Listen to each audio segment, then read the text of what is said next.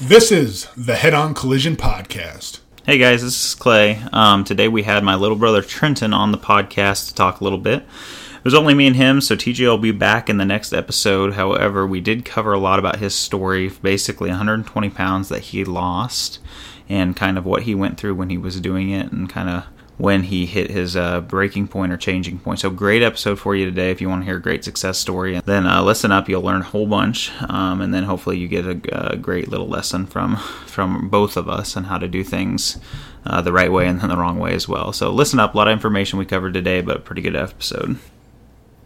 Why don't you just start by talking about kind of yourself and like your weight loss and what you did? Well, I was always a big kid. I know everyone says that. We were always big kids, but always taller. I was always the tallest, biggest in my class, and never really thought anything of it. I was always super, through elementary school, that's something you're super, you're almost proud of. You're like, oh yeah, I'm the biggest kid, I'm bigger than everybody else. But, and obviously in elementary school, you never think about, your health or your weight, or you're just a kid. Yeah, you almost can't even understand it. But so I was always the biggest. I don't know. I think I can remember in second grade, I looked at my second grade teacher because she was pregnant, and I was just being an honor kid, saying, "Oh, well, how much do you weigh now?" And I said, "I'll tell you how much I weigh if you weigh." And I think in second grade, I weighed 150 pounds in second grade. And I think I can remember her saying that. And then she was like, "What?" But anyway, so I going through 6th grade, starting 7th grade, in junior high football, I weighed 240 pounds.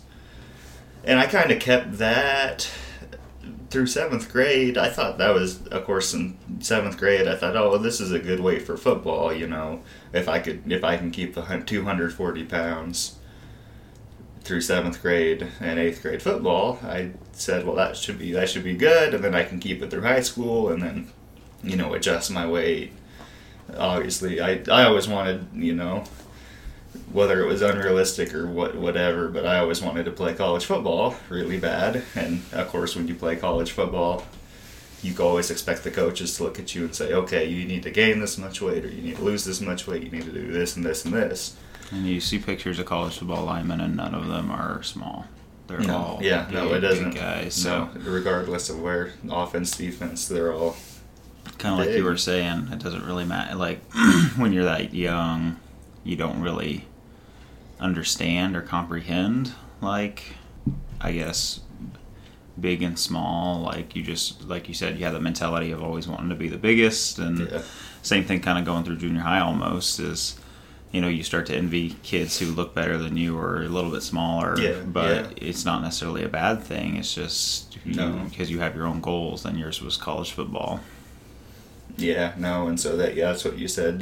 It was always easy for me, especially like during wrestling season and stuff. And I always watch you wrestle. It's always you get to watching like the 190 pound, 195 pound weight class wrestle, and it's just like, god dang, like those guys are stout and they don't have very much body fat, but.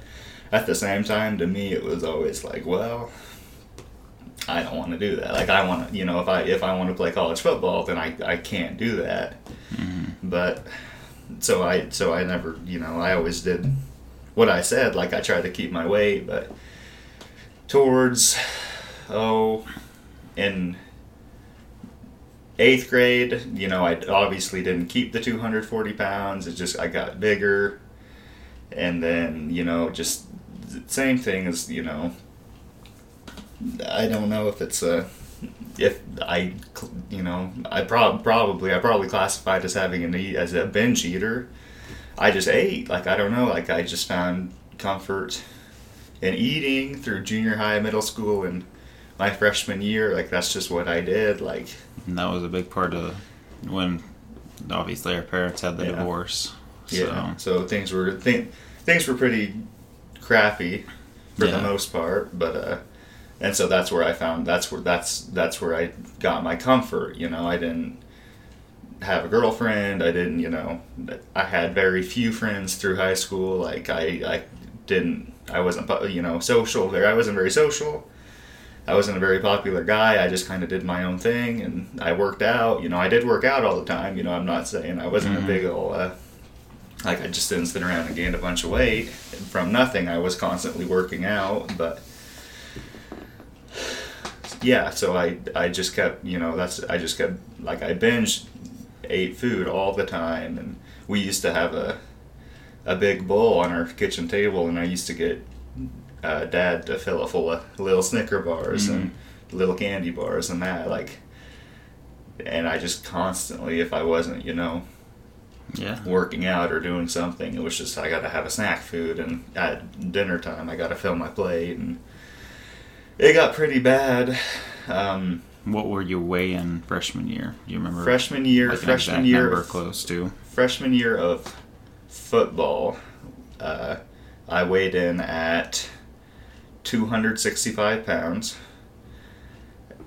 I went through football, I gained some weight during freshman year of football. I probably ended football around 275 pounds, and then my freshman year, I chose not to wrestle, and so I said, I'm not going to wrestle. I just want to work out and get really strong, because I just want to be a strong kid, big, strong football player.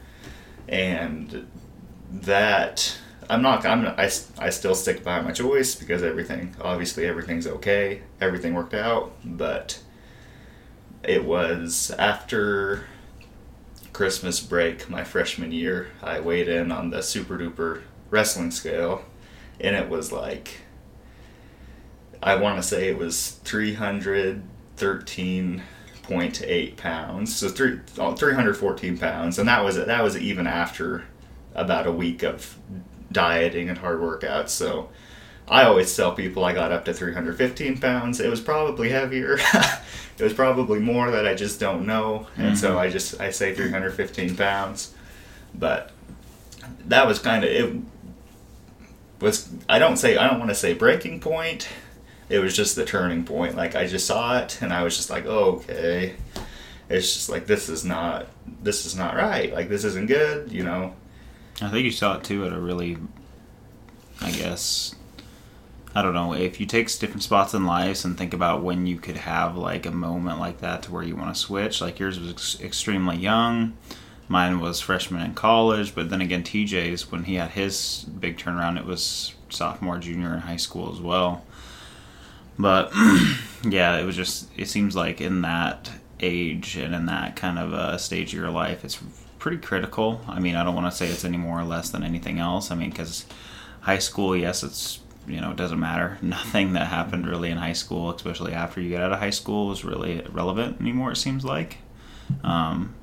So, honestly, besides that not being like high school doesn't really matter, per se, the mindset of that, then I would say it's one of the biggest, like, worst ways to have that kind of moment, because you're dealing with freshman year of high school, you are dealing with the people who are finding girls and getting girlfriends, and you're getting into the phase where you're, if you haven't already been in social media, you're getting on social media and seeing these bodybuilders and weightlifters, especially for us, who we enjoyed seeing, and those guys weighed that much, but they were extremely low body fat. So you think, oh man, I can hit 280, 300 pounds, and he hits that in his off season, so I'm doing just fine. And then that was with, you always said that with Jay Cutler. You were always like, Jay Cutler's in the off season over 300 pounds, and it's just like, well, they're somehow in my head, I'm like, magically, just by a snap of a finger, I'll turn into huge muscle at 300 pounds, but it never happened. Yeah, absolutely. So there's a lot. And there's a lot of false information too. Like I said, it's a bad range to be doing that, because that's really anywhere from junior high all the way up into your senior year of high school. That's where kids build their confidence and where kids build their mentality and attitudes and all this stuff and work ethic and that's just, obviously, like I said, there's no good spot in life to hit that point to where you're like, well, it's all good when you hit that point, but it's not good. Obviously, the circumstances aren't the best when that happens. So whenever you do hit a point to where you're like, oh crap, needs to change immediately, like that's definitely for you and for anybody around that age group is a huge, almost like it's a make or break kind of a thing. Obviously and we'll continue on with your story, but you ended up on the positive end of things as far as the weight and physique goes, but somewhat. But I know a lot of people, especially kids, they resort to other things, and it's not good. So, but continue on. You obviously hit 315. That was probably pretty high up there. It was pretty bad. Mm-hmm. So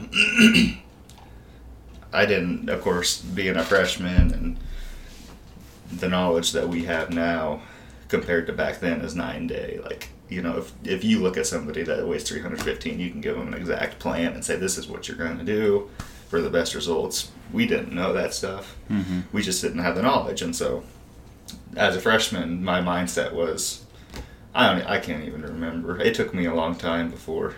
Of course, you say you did all your carb cycling, and that's the same thing that I did to lose a majority of my weight. But for the first year, I didn't even know carb cycling existed, and so it was literally just a lot of running. I went out for track, and that kind of helped. That was kind of the initial.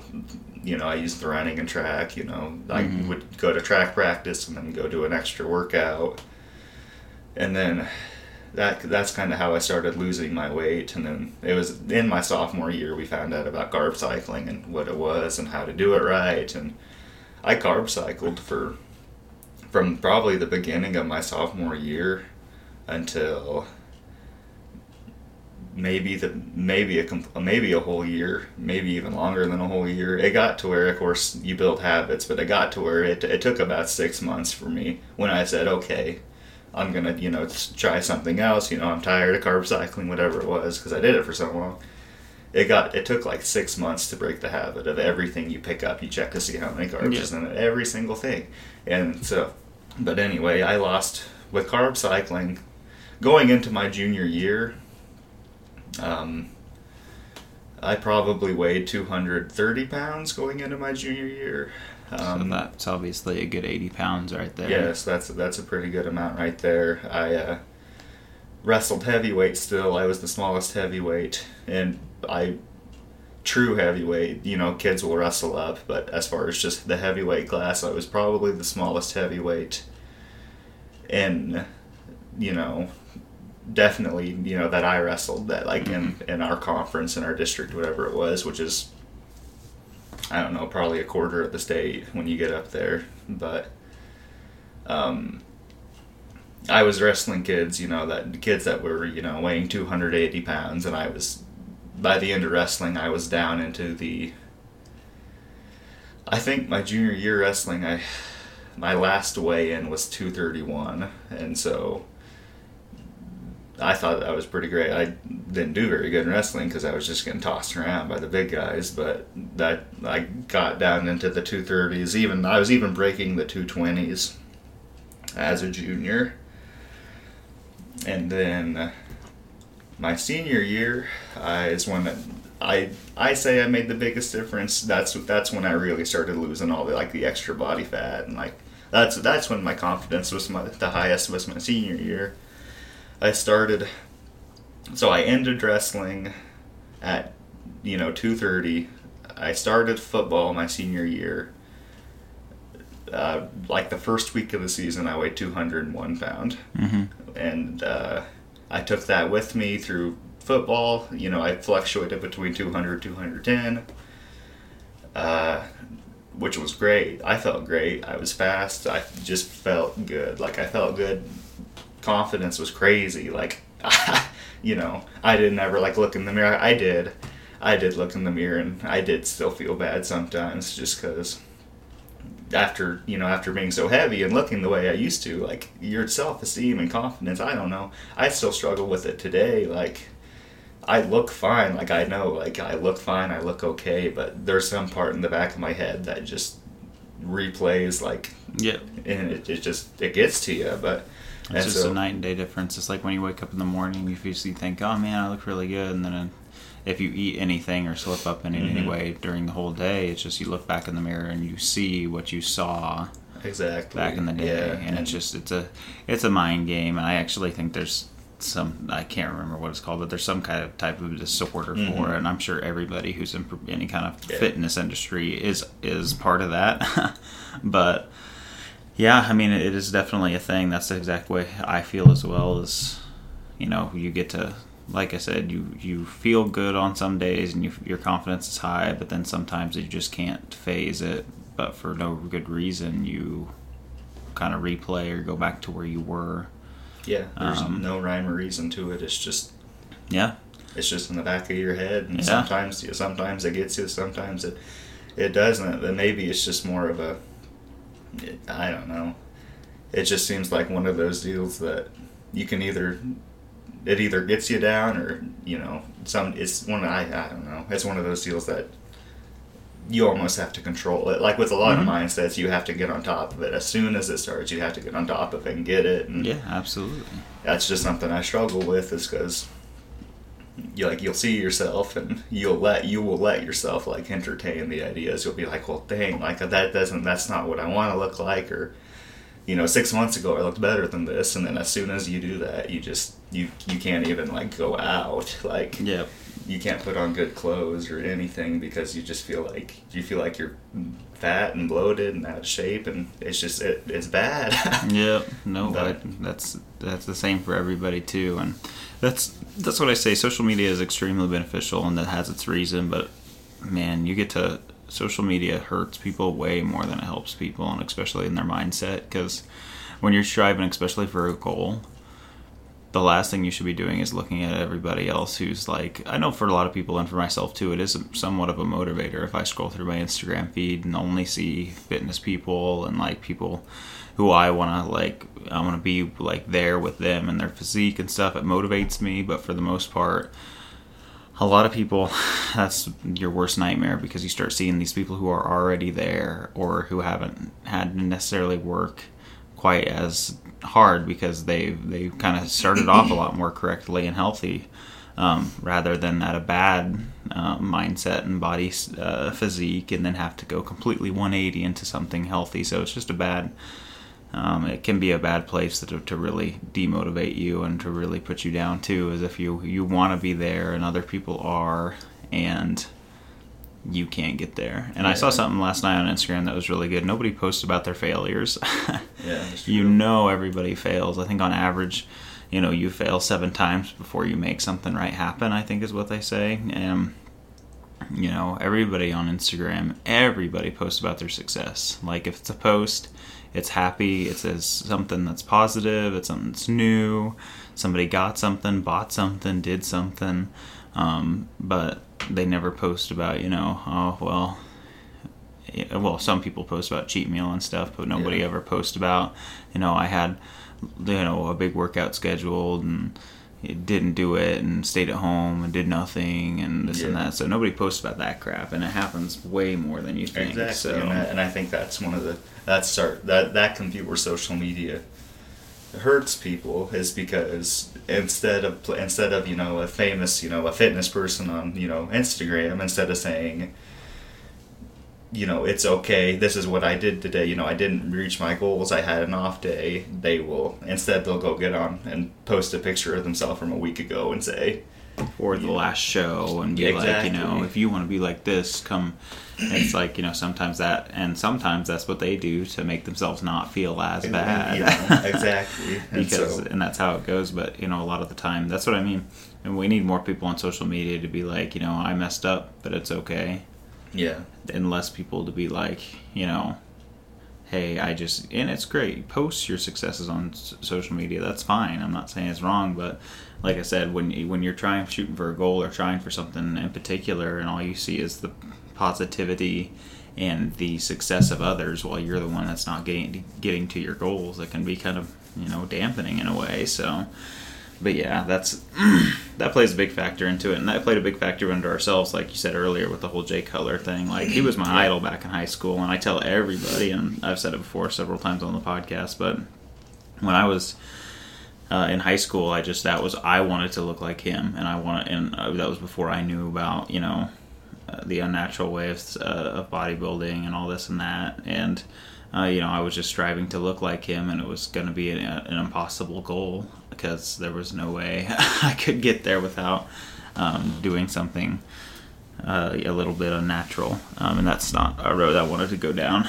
So that's, like I said, social media plays its role and it has its place, but sometimes it can be a little bit negative as well. But so you said your self-confidence was really high, and you felt really good after you lost all the weight. Yeah, as a senior, I felt great. Like, I just felt good, you looked good. I just didn't have hardly any self-doubt with anything, I don't know if you never saw them, but like for like homecoming and like the seniors give the speeches, and I don't like public speaking at all, and neither did anyone else of the seniors. I graduated with 3 senior boys that played football. I was one of 3. Neither of the other 2 weren't going to speak. Like, they just couldn't do it. Like, they they didn't like it, and so that always fell to me. And taking me as a sophomore with a microphone in front of crowds of people, it's not going to go like think of like the super nervous person who's just like shaking. But I think back to like those pep rallies and stuff that I spoke at, and like I was just like thinking back to it, like I was just on top of the world. Like, I was just going at it. I was saying everything that like I just felt good. Like, it was just awesome to me. But it was great. But that's what I say. Football. My senior year of football was probably my favorite time of all 4 years of high school, just because I was doing great. I was strong. I bench pressed, I think, either 290 or 295 pounds, and I weighed in at like 205 or 210 pounds. And so, like, I just felt great. Like, and I was I was performing really well, doing really well in football, which was great. And then after that, I started senior year of wrestling. And so, I went from about, I probably started wrestling around 210 pounds, and I dropped down to 195 pounds, the 195 pound weight class, which, for anyone that listens doesn't understand wrestling, for every meet, I say the 195 pound weight class, for every meet that you wrestle in, you cannot weigh any more than 195.0, and they have the super duper scales that can get you to every 1/10 of a pound. And so if you weigh in at 195.1, you can't wrestle, and then you get severely punished by your wrestling coach, more than likely, because they get super mad at you. And so when I say I wrestled 195 pounds, more than likely that meant I was sitting around 192, 193 pounds. I think the lightest I ever got to was 190.8. I was less than 191, but more than 190. So, which, through everything I've been through, in my head, I thought, well, this is going to be great. Just lose some more weight, In my head, I thought, well, I'll lose that extra little body fat that I have, and I'll look great. But it didn't work out that way, because wrestling is an extreme sport. It's very extreme. Like, you have to be incredibly, like, mentally and physically tough to do it and put yourself through it. And with all the stuff I was doing, I don't know if it was just nutrition. My nutrition wasn't on point, or, I don't know what, but I lost much more muscle mass than I would have liked to, going from 210 to 193. I looked bad. Like, it wasn't good. Like, in my head, like, I see pictures of wrestling from a senior year, and I look like I have an eating disorder in the opposite direction. Like, my arms are incredibly small, and my legs are incredibly small, and my face, like, is super bony. I just looked bad. I looked very unhealthy. And yeah, I talked to my girlfriend about it, because, like, currently talking with my girlfriend, I'm like always like, oh, well, I need to try to lose weight, I need to try to diet better. And I always bring that up. Like, I want to lose weight, but I don't ever want to get back to where I looked like that, because that was unhealthy. And she says the same thing. When I was a senior, she said, I just didn't want to tell you, but you didn't look good. Like, you just looked unhealthy, and we'll look at the pictures and stuff, and it's bad. And so, anyway, yeah, I did that, and I lost, I just wasn't in good shape. I couldn't hardly get through a day at school. Like, my focus was down. Everything was, my drives, everything, like, dropped off, just because I was focused on losing weight, and I wasn't in a healthy way. Like, I wasn't healthily losing weight. I was just dropping weight by, I think for dinner I had a protein shake every night. That's what it was. It was like I wasn't eating right, and I was just not taking good care of myself. And I finally had it a month or two into wrestling. I quit wrestling because I just couldn't do it. Like, it got to where, when you feel that way about yourself, and you look in the mirror, see pictures of yourself, and you're just like, this isn't right, this isn't what I wanted. And then you add in the factors, I started, I would keep, mainly A's in all my classes, and then those A's started dropping down to B's and C's, because, I was sleepy, I couldn't, like, your brain just feels like mushy, just imagine like waking straight up out of bed and then trying to go do a calculus test, like, without having any time to wake up, and like your brain is just moving at like half speed. That's how I felt every day. Like, I just didn't have any energy for anything, and so I finally quit. And I, just because of that, because I wasn't healthy and because I was doing badly. And so, but I, from there, I've gained weight back. I currently sit between, I'm pretty high right now. I just got off of a pretty long vacation with a lot of road tripping, so there was a lot of fast food and stuff and restaurants in there. But typically I sit between 220 and 230, and so I'm probably 235 right now. But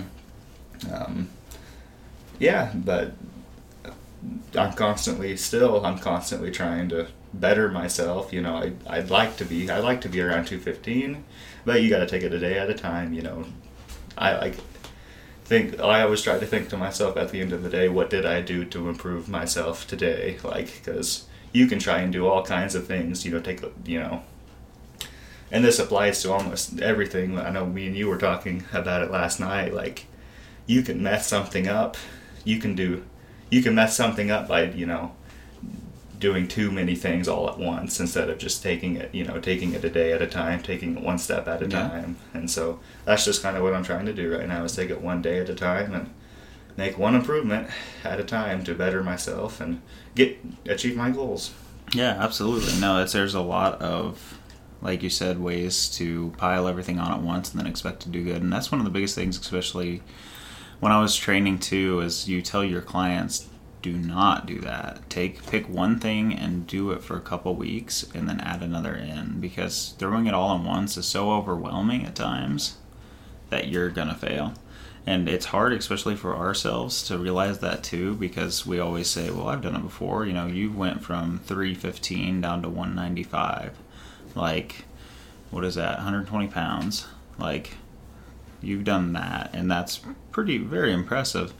And whenever you think about, well, I've done that before, I'll just hop in and do it again. Exactly, yeah. Even, it doesn't matter how many times you've done it before. You can't go from, like you said, a week and a half on vacation eating fast food and stopping by nice restaurants and, having a good time, and then going straight into a strict diet plan all of a sudden. Like, maybe there are several people that can do it, but for the majority of people, a very high percentage of people, especially if you are experienced, can't do it. I know I can't do it.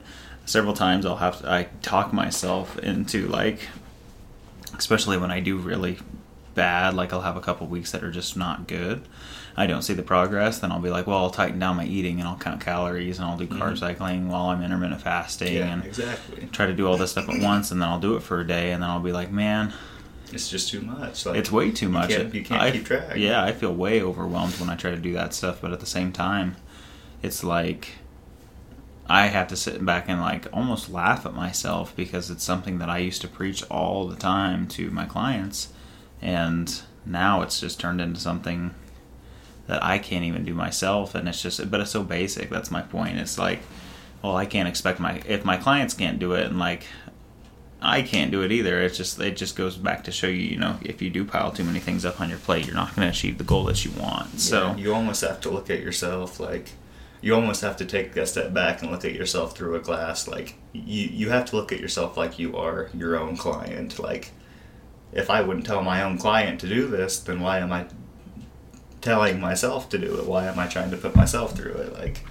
and that's something that everyone, like, I struggle with, so I'm sure everyone does. Everyone, you know, looks at themselves and says, like we say, like, oh, I can handle it. Like, I know myself. Like, I know myself. I know I can do it. And at the same time, you know, the same person would, you know, walk into a gym and look at somebody, you know, and somebody that's doing the same thing, and then they would turn around and just go, ha, yeah, good luck with that. Yeah. And then they're doing the same thing to themselves. It's just like, everyone has this mindset, or a lot of people have this mindset, like, okay, well, I can be better than the average person, or I can do better. And, you know, at the end of the day, we're all humans. Like, we all have the same anatomy. We all, you know, operate on very, very, very similar, you know, Yep. levels. And so, you know, if one person can't handle it, you know, physically, if their body can't take it, it's going to be hard. Like, it takes a lot to get your body out of that comfort zone and to, you know, adapt to big, you know, changes and stuff. And that's what, like, we talk about. Like,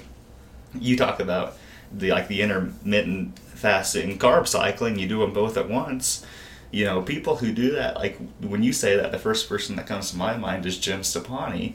Like, that's just what he does all the time. But he's been doing that for years. Yeah. And for him to look the way he does, yeah, he's probably been doing that for 10 years or more. Like, and people look at him and say, okay, well, he does it. He has, look at the way he looks. He had huge success. I'll just jump into it. No, it doesn't work that. Like, if you want to give 10 years and then try it again, and, you know, after working at it for 10 years, then you'll have your success. Especially when you start looking at how these people look, even like the best example and the worst example are professional bodybuilders. Mm-hmm. Now, I'm not talking like Mr. Olympia guys, but even those like physique guys, like the way that they look from year to year, if you take how they looked, you know, if they competed for 5 years and you took their 5-year and now pictures and see how much they've changed year to year, you wouldn't be able to tell a difference. Mm-hmm. Hardly any difference. Yeah. But if you took a 5-year difference, you might be able to see some areas where they're like, oh yeah, he did get a little bit bigger, and yeah, he cut down on this area of his body, and different shapings. But honestly, like, there are very few athletes, even the ones who are doing unnatural things, that can change that quickly. So a lot of the times when you take somebody who's overweight or out of shape or just foreign to health and nutrition, and you say, well, you know, I want to look like this guy, and if it's somebody who's very fit, then that takes 10, 15 years to get there, and people don't understand the process is that long. And, you know, we tell our stories about weight loss and how it took, you know, and, you know, we lost that much weight in a span of, you know, 2, 3, 4 years. But that was, like you said, at best, we didn't do things correctly. Yeah, we followed a plan, but it wasn't the healthiest plan. You know, we did walk through the basics. It's like you take this really advanced dieting plan, like, and I call it advanced. Anybody can do it, and it's fairly easy to comprehend. But you take carb cycling, and you just say, you know, the basics of carb cycling. Well, one day I go low carb, one day I go high carb, and you don't look at the rest of it. You can do that extremely unhealthy. You're like, well, if I'm, you know, my high carb day, I'm only eating crap foods that are high in gluten and high in, you know, glycemic index, and then you're going to get a look that you don't want. And your low carb days, if you're just like, well, I'm going to drink 3 protein shakes a day, and only get, you know, at best less than 500 calories in for your whole day, then that's not healthy either. No. So that's what I mean. You can, if you look at the broad outline, it's easy for anybody to do, but then you got to look at the fine details and say, okay, I need to be eating this and doing my normal meals and adding a protein shake in with it and all that stuff. So it's easy, like you said, and like we talked about a lot. I talk about how, you know, you and me both. and a lot of our family's big into hunting, and you and me in particular are bigger into bow hunting, it seems like. But with bow hunting, we were talking yesterday, we went to the bow shop to get stuff tuned up, and we were talking about how many, it seems like there's several ways to mess something up. Yeah. Like there's way more ways to mess something up than there is to not. But when you think of it on a broad spectrum, it's like, okay, get a bow, get a sight, get a couple things to throw on it, and, dial in the sight and shoot, right? But then when you start thinking about all the crap that they do, especially at a professional bow shop, you think, oh man, I'm messing this up way more than I'm helping myself out. Yeah. And that's why that's why, especially with health and fitness too, finding someone who's good. And we talked about this too, just to give people an example. We talked about, the bow shop we go to, how they know what they're doing. They've been on several hunts. They've been across the world hunting. Like, they do all that jazz, and they're very, very good at it. And they've been working on bows. So the guy that owns the place has been working on bows since he's probably been our age, and now he's got kids and grandkids, and he's very good at what he does.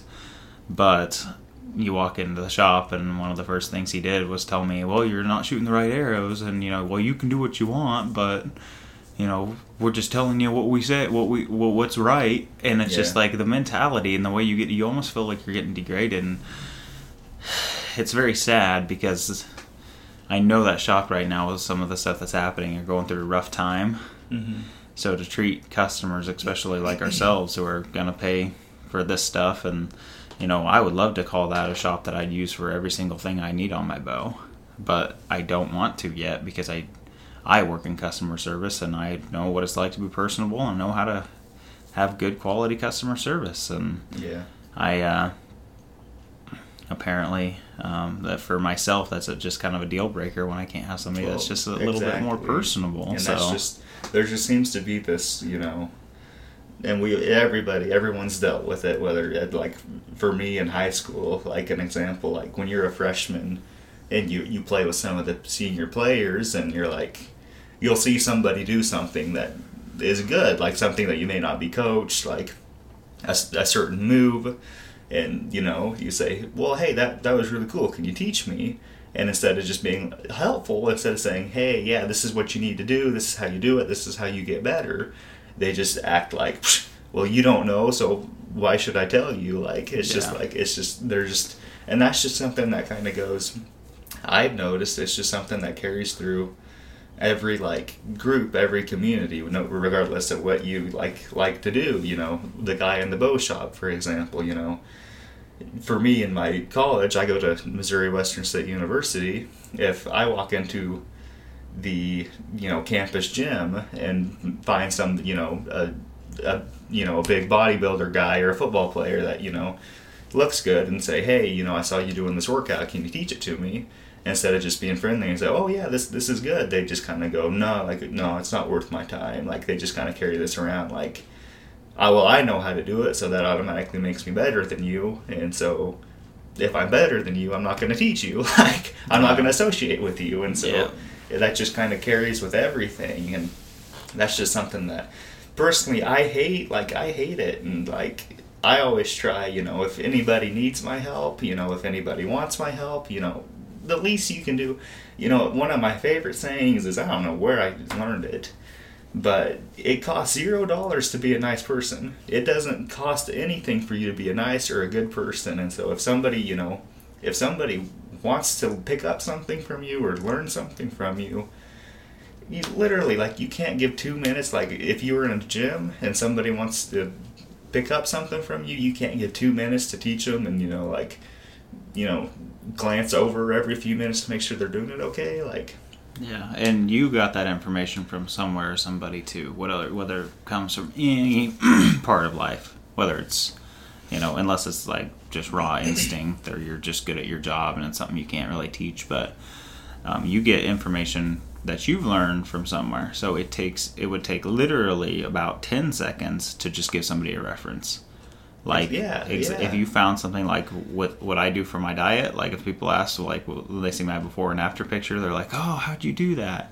I don't go through the story. I tell them I tell them we have a podcast and they can listen to it if they want to know. But it's a long story, and there's a lot of aspects in the story too. And whether it becomes from physical or mental side, but a lot of emotional stuff too as well that plays into that. But honestly, I tell them, look up sweet potato diet, the sweet potato diet. Yeah. Just look it up. That's how I did it. And, they'll go on the website. It's kind of cool. They go on, and I'm still the picture on it. So they'll cool. see my before and after pictures on the website, and they always say, oh, I saw you on there. And it's just like, yeah, it's really cool. But for the most part, yeah, it takes 10 seconds just to say, go look this up. This is where I found all my information from. It takes a lot longer than normal. Just go look this up. So that's one of the best ways to give people advice, is just give them the source of where you found it from. Or just like you said, it takes 2 minutes to help somebody. Just to be like, yeah, here's how I do it. Or like whether it be with, the hunting thing. Like a lot of people ask me a lot of stuff about the hunting thing or the bow shooting thing, especially now that I've been going to the range a lot. And I'll be like, yeah, this is what I do, this is what I have. And it just, instead of being like, being, like you said, almost a prick about it and just not giving the time of day to show somebody. Yeah, it's just like they, for whatever reason, they feel like they have power over you because they know something that you don't, or they're better at you in something, and it's more or less just a toxic mentality, and yeah, and it reflects on everywhere. Everybody knows something that somebody doesn't. Everybody holds some piece of knowledge or information that you could share to somebody who had no idea. I mean, everybody has that. So to be able to produce it or convey it in the right way, it would be, especially, like I said, that old guy has done at the shop, just as an example, he's done everything. Like, he shot everything under the sun. He's done very well for himself. He, provides his family with a lot of great meat and, helps the conservation and the environment out a ton.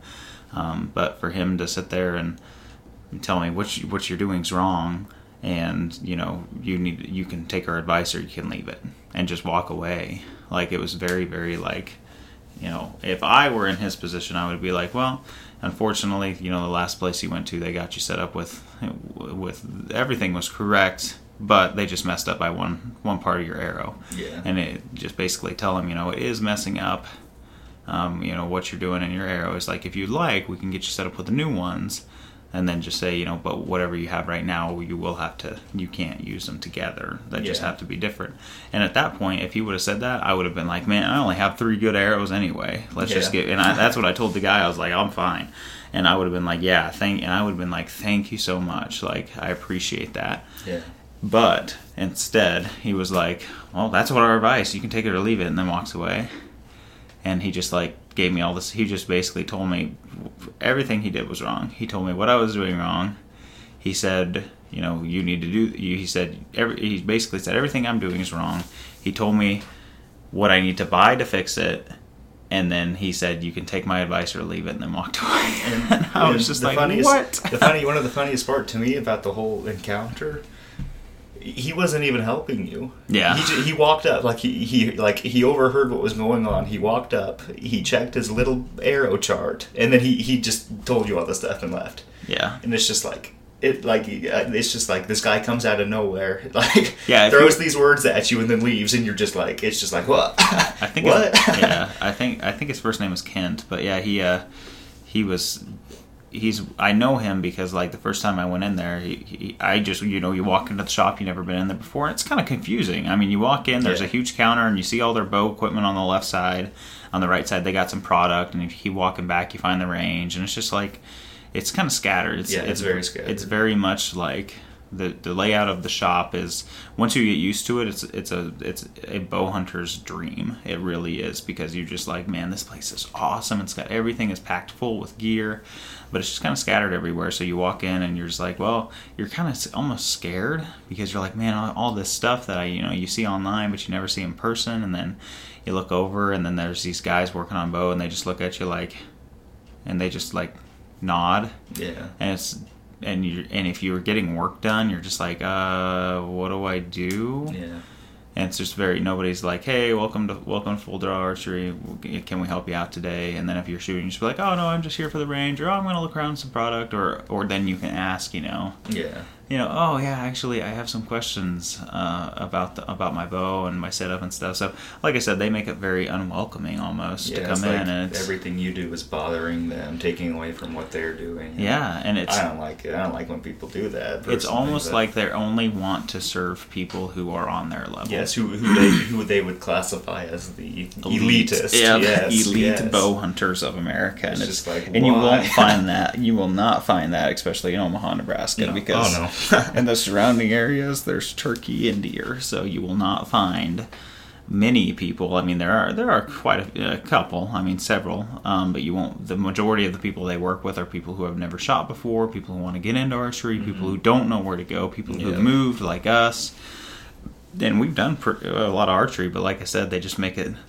Everything they do is, and they know everything. So that's what I mean. Everything they do and you do, they just want to nitpick and break down and just, turn it into something else. So, but anyway, the reason why I'm talking about the whole archery experience, to kind of bring it full circle with what we were talking about earlier, was the same thing goes for finding a personal trainer or finding somebody who knows what they're talking about when you don't.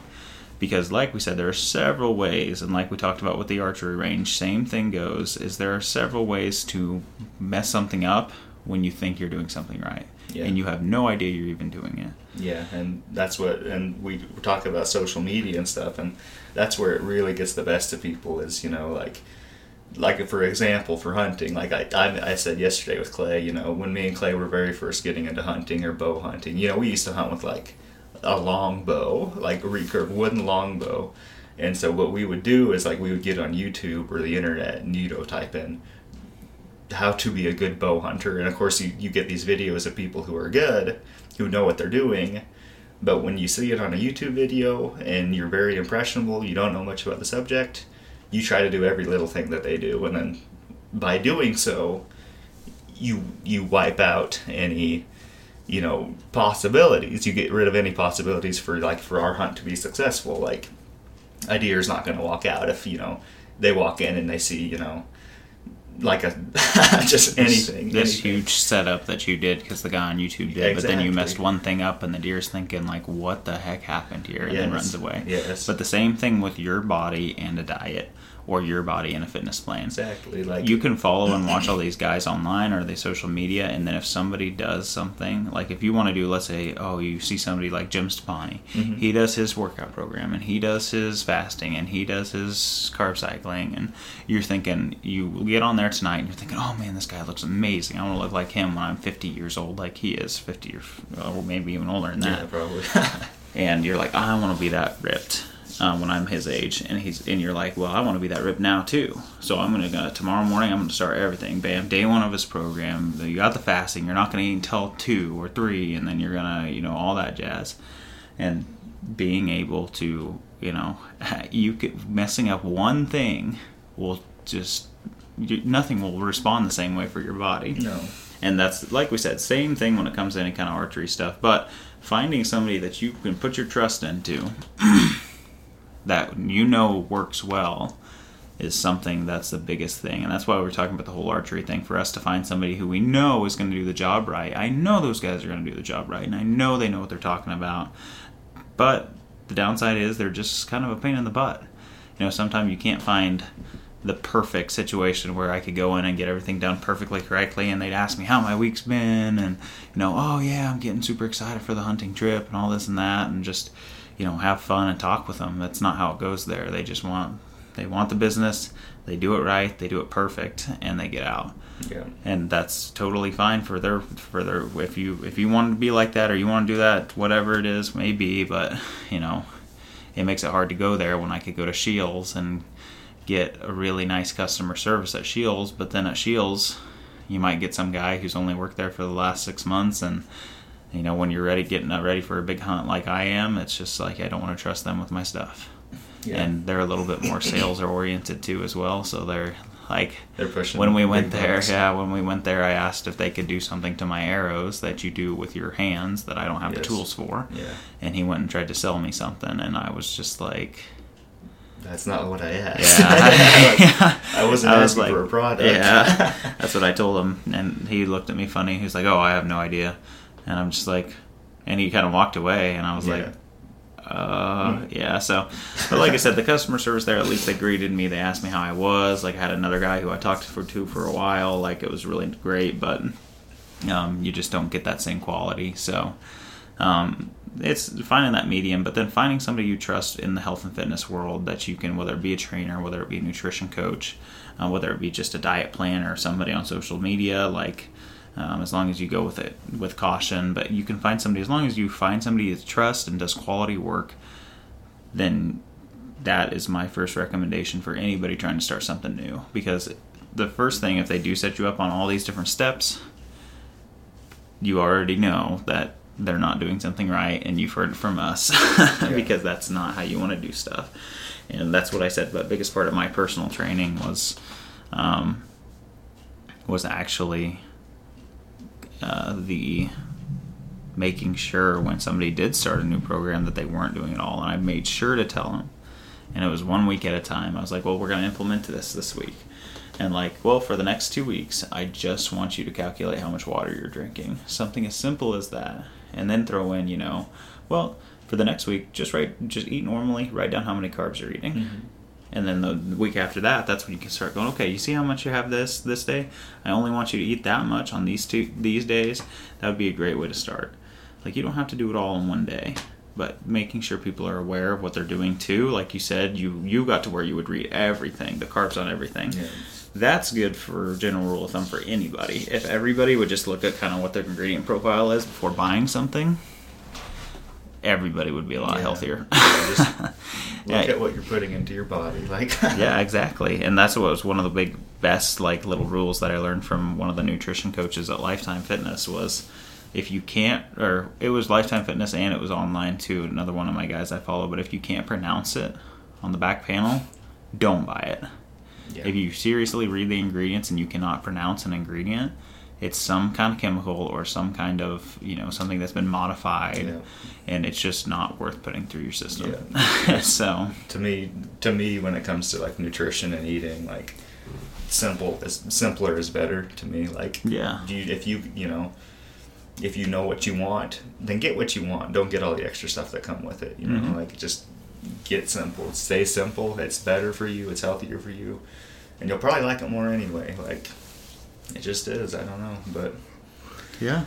But that's, like I said, finding somebody you trust and find somebody you can go back to is a huge thing, especially for that stuff. But for the most part, obviously, we talked a lot about kind of your plan and your story and success, and we'll probably do another one as well, another podcast just focusing on how you saw my story, because that's a pretty long one too. Sure. But we got definitely a lot of good talking points in about your story and kind of what you went through, but then your success too.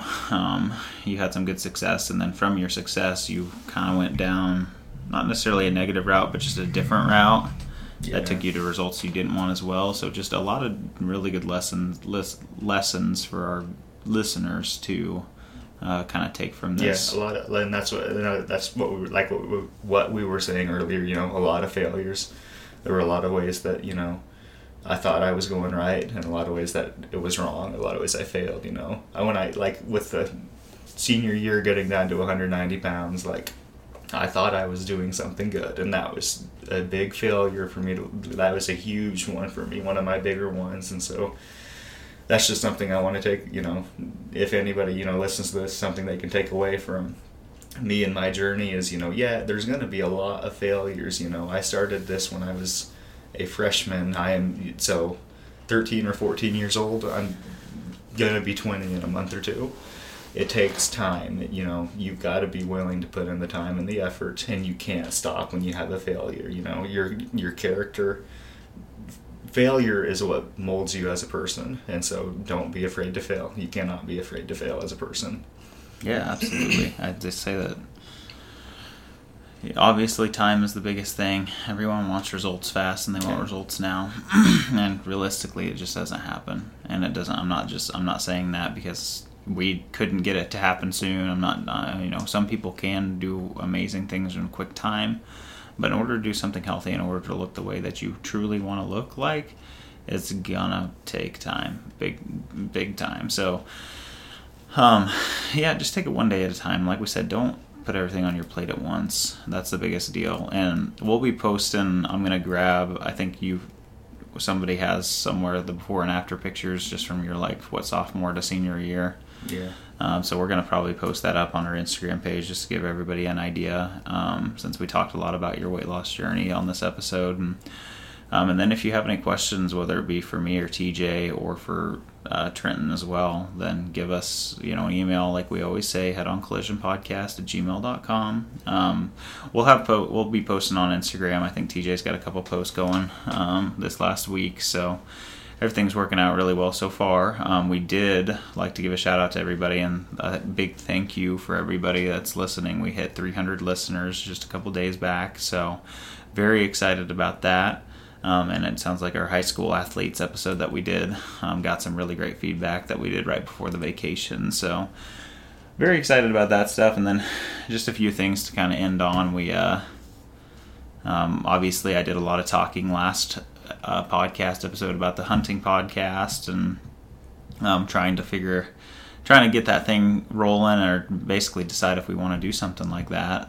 But between me and then you and then Bianca, I feel like we'd have definitely a pretty good crew to do a pretty solid hunting podcast. And like I said, make it to where anybody can listen and anybody can hear great stories and great advice and great examples of what not to do. Of course, learn from our failure. Yep, absolutely. And just kind of go and hear us. Like I said in the last podcast, we don't want to change anybody's mind on anything, but we always do appreciate it if you took the time to understand what we did. Like we always take our time to understand why you feel or why you do what you do. So, but we're talking a little bit more into that. We have didn't talk about it last podcast, we do have a big elk hunt planned in September, so a big archery elk hunt going. I think me, Bianca, and Trenton are all going on that.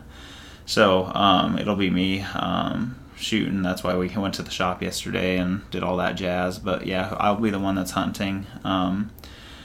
So very excited about that. We might bring the mic along and do a little podcast for the Head On Collision podcast, and maybe even start the hunting one while we're over there, just kind of in our off time and our dead time. But very excited about that. So that'll be taking place. So I know I just got back from vacation, but I'll be gone for a week again. But that'll be in September. So we'll get several episodes posted out for you guys in between the time that we have plenty to listen to. But very excited about that stuff coming up. And for the most part, I think that is all the big news that's happening on our end. So like I said, if you guys have any questions, and if you're a first-time listener or haven't heard us before, you can go follow us. We do have a Facebook account. As of right now, we aren't using it too much, but we're going to start here soon. But our biggest one right now is Instagram. We've got the Head On Collision Podcast Instagram page. And like I said, if you have any questions or want us to answer anything in particular, headoncollisionpodcast@gmail.com is the place to reach TJ or myself. Or even if you have any questions for Trenton, we can shoot them out his way as well. So let us know what you guys are thinking about all this jazz. Leave us a review. But yeah, just the biggest thing, thanks for listening so far. Like I said, 300 listeners, pretty excited about that, but we're going to keep this baby rolling and see kind of how it goes. We'll talk to you soon, guys. Thanks.